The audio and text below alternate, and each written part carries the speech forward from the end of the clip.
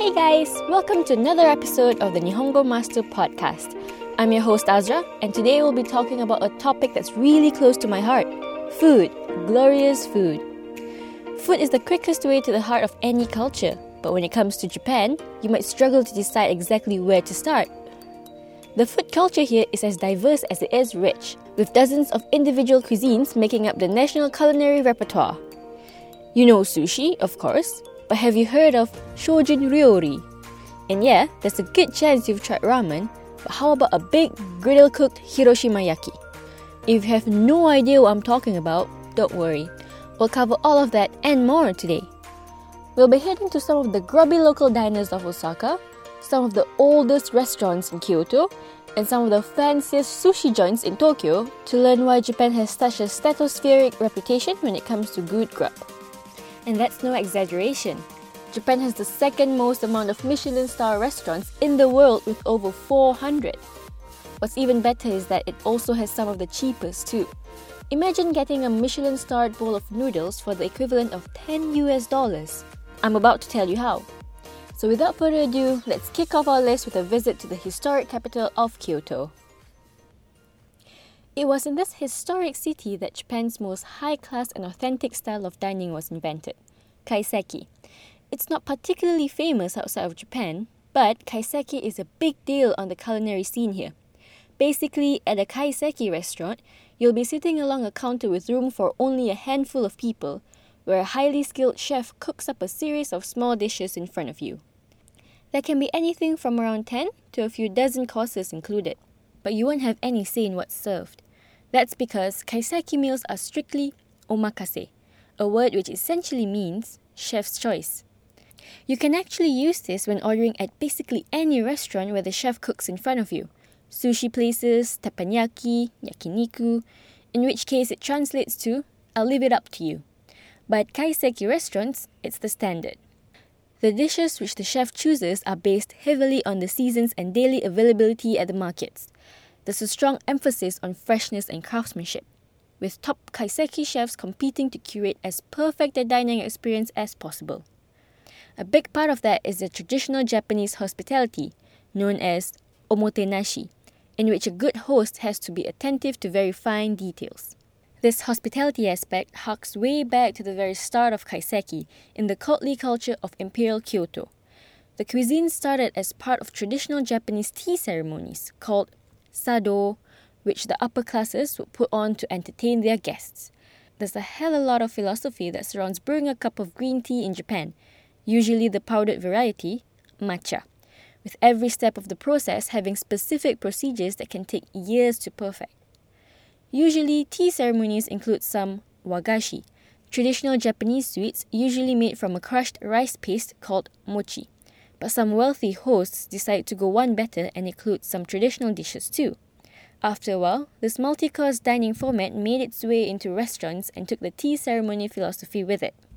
If you head to the fancy historic district of Gion in Kyoto, you'll find loads of high-class kaiseki restaurants, some of which go back centuries and have stayed in the same families ever since. But since kaiseki is one of the most prestigious and Michelin-starry cuisines in Japan, don't expect to eat cheap here. If you were to pay 10,000 yen for a kaiseki meal, you'd be scrimping, that's all I can say. But those who are willing to shell out their money are in for a treat. This is Japanese dining at its most traditional and authentic.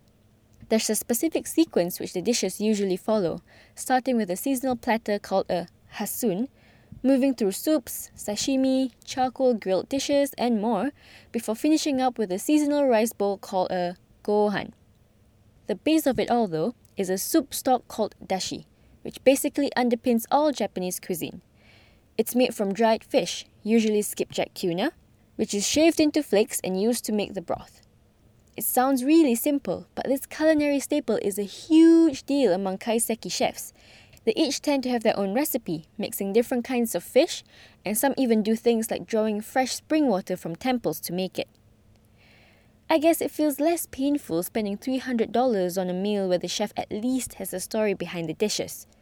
Maybe not much less painful, but a little at least. Okay, here's a quick vocab recap. Omakase, chef's choice dining, which can mean I'll leave it up to you when ordering. Omotenashi, classic Japanese hospitality. Sado, tea ceremony, also sometimes called chado. Wagashi, traditional Japanese sweets. Mochi, a paste made from crushed rice. Gohan, a cooked rice dish, although this word can also simply mean meal in general. Dashi, the foundational soup stock of Japanese cuisine. Okay, now on to more familiar ground, sushi. You know sushi, right? This rice and fish dish is famous worldwide, but nowhere will you get it fresher than in Japan itself. Although, you might be surprised that not every restaurant here serves it fresh. Some of the top Michelin-star sushi restaurants actually age their fish to get stronger flavours, which is technically a more traditional style of the dish than the fresh varieties, but we'll get to that in a minute. The best thing about sushi in Japan is that, unlike kaiseki, you can enjoy it on any budget. There are cheap places called kaiten sushi, sushi go-rounds or sushi trains, where you can grab any dish from the conveyor belt for 100 yen, mid-range places where you get to watch the chefs cook everything fresh, and high-end places which take that another level and make it a kind of theatre. You might have seen that upper end of sushi culture if you've watched the documentary Jiro Dreams of Sushi back in 2011 about one of Tokyo's most respected pescatarian masters. If you're dreaming of trying his sushi, don't hold your breath. These top Michelin-star restaurants in Tokyo's upmarket Ginza district have waiting lists which can stretch up to 2 years long, and some will only let you book if an existing customer refers you. You'll always have plenty of other options though, with thousands of sushiya, or sushi restaurants, in Tokyo alone. If I told you that sushi wasn't actually Japanese, you'd probably think I went crazy, but it's true. Well, okay, sushi as we know it is very Japanese, but it actually has its roots in Southeast Asia. Fishermen in ancient Cambodia needed a way to preserve their catches from the effects of the heat and humidity, so they would pack the fish full of rice, bury it, and leave it to ferment. Sound disgusting? It probably was. So much so that the rice was made totally inedible. But when the dish made its way to Japan via China, it underwent some changes which made it less downright pungent. The Japanese started fermenting it for less time, which made the rice edible along with the fish, then eventually stopped fermenting it at all. That's actually why top chefs will still add vinegar to the rice. It used to be done to replicate the tart taste of lightly fermented greens. Although, if you'd prefer the original pungent style, it's still alive today in Shiga Prefecture, where fermented carp, funazushi, is a local delicacy. Anyway, by the time the Edo era rolled around, street food vendors were selling little rectangular parcels of fish and rice to busy city dwellers near the docks of Old Tokyo. This was the style of sushi we're most familiar with today, known as nigiri, with the fish placed on top of the bed of rice. If you ask a Japanese person where sushi came from though, you might get a very different story from the one I just told you. There's a myth here that sushi was accidentally invented by an old woman who kept having her pots of rice stolen by thieves, so she hid them in a hawk's nest. When she went back to get them, she found that the bird had dropped scraps of fish in the rice and she decided to eat it. Whether the work of an old lady with questionable judgment or savvy Khmer fishermen, it's undeniable that sushi is now distinctly Japanese. Ever since the boom years, sushi has exploded into the number one cuisine here, and it's a big part of the reason Tokyo has over 200 Michelin-starred restaurants to its name. It's also a big business, real big business. The most prized fish among sushi connoisseurs is bluefin tuna, known in Japanese as maguro. Down at Toyosu Market in Tokyo, these fish can fetch some crazy prices, especially during the very first tuna auction of the year. In 2019, the owner of mid-range chain restaurant Sushi Zanmai bought the very first maguro of the year for over $3 million. Thankfully, not all sushi toppings are so expensive, or we'd have to take out a second mortgage whenever we wanted some for lunch. Actually, not all sushi toppings are fish either. There are dishes with raw beef, vegetables like cucumber and carrot, egg such as tamagoyaki, rolled omelette sushi, and if you go to some of the cheap modern chains, you'll even get stuff like cooked salmon with mayonnaise or creamed corn sushi. It's an incredibly broad category which stretches all the way from melt-in-your-mouth raw fish dishes, through fresh-from-the-tank shellfish, and on to every weird and wonderful concoction imaginable. Here's a vocab recap of everything we just talked about.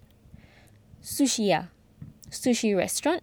Actually, the ya suffix can be used for several foods to give the name of the restaurants like Ramenya and Sobaya.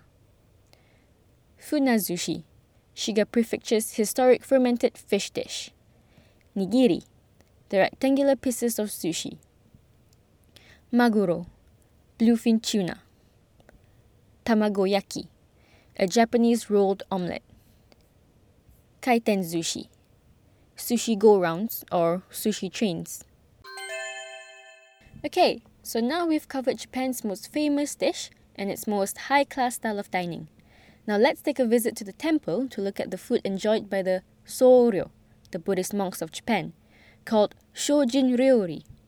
Shojin basically translates to devotion, while Ryori means cuisine, making this the food of the devoted. If you're really devoted to Buddhism, there's a solid chance you believe in reincarnation.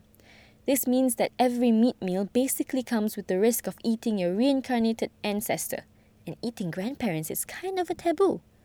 That's why their cuisine is plant-based, with the majority of dishes being either vegetarian or vegan-friendly. Not only was this food good for animals, it was also said to be good for the soul. A clean, all-natural cuisine which became a part of daily purification rituals for monks seeking enlightenment. That's not to say eating a bit of tofu and vegetables is going to reveal the meaning of life to you, but it is damn healthy. The practice wasn't just confined to the temples either. Normal people took on a lot of the philosophy and dishes of Shojin Ryori too. It's maybe part of the reason the Japanese have the second highest life expectancy in the world. But this Buddhism-inspired clean eating wasn't always done voluntarily. For centuries, eating meat at all was a big taboo in Japan. Buddhism came to the country in the 6th century, and within 100 years it has spread all across Japan. The first official ban on meat eating was issued by the emperor in 675 AD, and this largely held up, in one way or another, for around 1,200 years.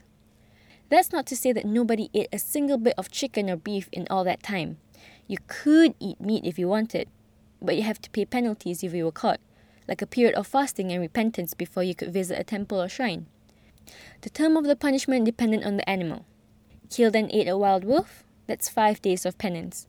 Enjoyed a lovely T-bone steak? You maniac! That's a full 100 days of fasting. That's why a lot of meaty Japanese dishes were reserved for very special occasions throughout that time. Things like sukiyaki, beef hot pot, were generally reserved for big celebrations, because it's fine to take a hit to your karma points every now and then. Seafood, however, was still on the menu because four-legged mammals were the ones mainly protected, meaning chicken fell in a kind of grey area where it was still taboo, but not nearly as much as munching on a horse. If you're wondering how Japan's huge carnivore culture could have happened with all that religious resistance, the answer is that a lot of it developed within the last 150 years. That's because in 1872, the Meiji Emperor ate beef to celebrate the New Year, which was much more scandalous at the time than it sounds now. That basically spelled the end of the meat bans, and a bunch of angry monks tried to storm the palace in response, which didn't go quite as well as they hoped since half of them were killed. As far as they, and modern vegans, were concerned, eating meat put a black mark on the moral and spiritual character of the country, so they just stuck to their good old-fashioned Shojin Ryori. Not that that's a bad thing at all. There's a lot of fantastic dishes in the temple cuisine, and it's making a bit of a comeback nowadays, thanks to an uptick in the number of vegan tourists from the West. Because it's all about clean eating and clearing the body and mind of impurities, the fare is usually quite simple. Dashi soup stock features heavily, but is often made from kelp rather than fish. Plenty of different tofu varieties will typically feature on the menu, usually eaten grilled, chilled, or in soup. As will bamboo shoots, known as takenoko, soybeans, lotus root, known as renkon, and other seasonal vegetables. The highlighted in most meals though is the vegetable tempura, which is often made with an eggless batter to be totally vegan friendly. If you're developing a case of the meditative munchies, you shouldn't have much problem finding restaurants to accommodate you whichever city you're visiting. Some of them are based on the sites of old or active temples, so it'll probably be one of the most scenic meals of your life too. And the best part is, no angry monk is gonna demand that you fast for half a year just for enjoying your lunch. Right, here's all the useful vocab which we covered in this section. Soryo, Buddhist monk, although there are many more words for various types and ranks. Shojin, devotion. Ryori, cuisine. This one is very useful as you can use it to talk about your country's food too. Italian cuisine is Italia Ryori. American cuisine is America Ryori. Sukiyaki, a kind of Japanese hot pot dish usually eaten with beef and a sweet sauce. Renkon, lotus root. Takenoko, bamboo shoots. It's not all about fine dining and temple philosophy in Japanese cuisine. There's plenty of fantastic street food and fast food which come from here too. Each region has its own specialties, but one city that really stands out is Osaka. This is the home of takoyaki, a kind of pan-cooked octopus dough ball, and okonomiyaki, a savory pancake loaded with meat, vegetables, and sometimes soba noodles. Fast food like this has long been popular in Japan because, as anyone who's ever lived here knows, the Japanese are just so damn busy. Kenji the cellarman doesn't have time to cook dinner for himself when he works from 8 a.m. until 10 p.m. And the same was true of his great-great-great-grandfather in centuries past. These dishes are often sold at small street food stalls called yatai, which you often see set up on the main roads to popular temples, in parks during festivals, and along the beach in summer. They've been popular since the Meiji era, where there were just small carts pushed along on 2 wheels. It was in these humble little carts that oden, ramen, tempura, and even sushi got their big breaks. Nowadays, they're undergoing a bit of a revival as hipster chefs follow in the footsteps of those original fast food hustlers of Japan. One such small-time food vendor in Osaka, called Tomekichi Endo, invented takoyaki way back in 1935. It was an adaptation of a similar kind of spherical beef dumpling, but the octopus version is the one that really caught on. It's cooked in a special pan with semi-spherical indents into which you pour the batter, and getting the perfect shape relies on some quick chopstick work to flip each dumpling at the perfect time. After that, the balls are topped with mayo, special takoyaki sauce, bonito flakes, and kelp flakes. If that doesn't sound all too convincing, just trust me, you need to try it. But yeah, I know some people just aren't into octopus. It's a cultural thing. Thankfully, there are plenty of other Japanese street foods to try. There's yakitori, grilled chicken skewers that feature everything from the white breast meat to the cartilage and skin. Yaki is the word for grilling or pan frying, while tori means chicken. That's why you'll also see it in the words for the street foods, yaki imo, roast sweet potato, and ikayaki, grilled squid skewers. Continuing further down the skewer route, you also have kushikatsu, crispy skewers of meat or vegetable, covered in breadcrumbs and deep fried. There are also lots of different varieties of old fast food classics. Some of them are regional.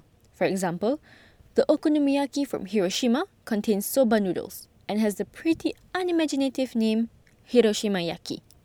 Then there are modern sensations like the bakudan yaki, literally meaning fried bomb, a gigantic heart attack-inducing type of takoyaki which did the rounds on Instagram a few years back.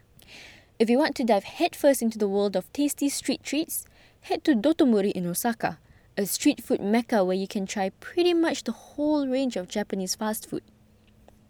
Okay, now for a vocab recap of all our street food Nihongo lingo. Takoyaki, batter balls with octopus inside. Okonomiyaki, a savory pancake layered with vegetables, meat, and other fillings. Yatai, street food stalls. Kushikatsu, breaded and deep-fried skewers. Yaki, a wide word for cooking over direct heat, including grilling and pan frying. Here are a few of the words you can be combined with. Ika, squid. Tori, chicken. Imo, potato. Anyone who pulled all-nighters at university to get their overdue papers finished will be very familiar with our final Japanese food. It's ramen. Although, if you've only ever tried the cheap packaged varieties which line the shelves of supermarkets worldwide, you're really missing out. In Japan, and some trendy cities around the world, ramen restaurants take the simple concept of noodle soup and turn it into a full-fledged cuisine. In fact, there are over 10,000 ramen restaurants across Japan, of all shapes and sizes. Usually, they're small neighborhood counter restaurants where you can watch all of the frantic cooking action firsthand. And although these are fast food places, they're not nearly as corporate as the likes of McDonald's and KFC. 80% of the shops are actually small businesses rather than chains. Many of these places have their own specializations and house recipes. Some are the places to go for flaming hot spicy broth. Some serve up unique ingredient combos and seasonings.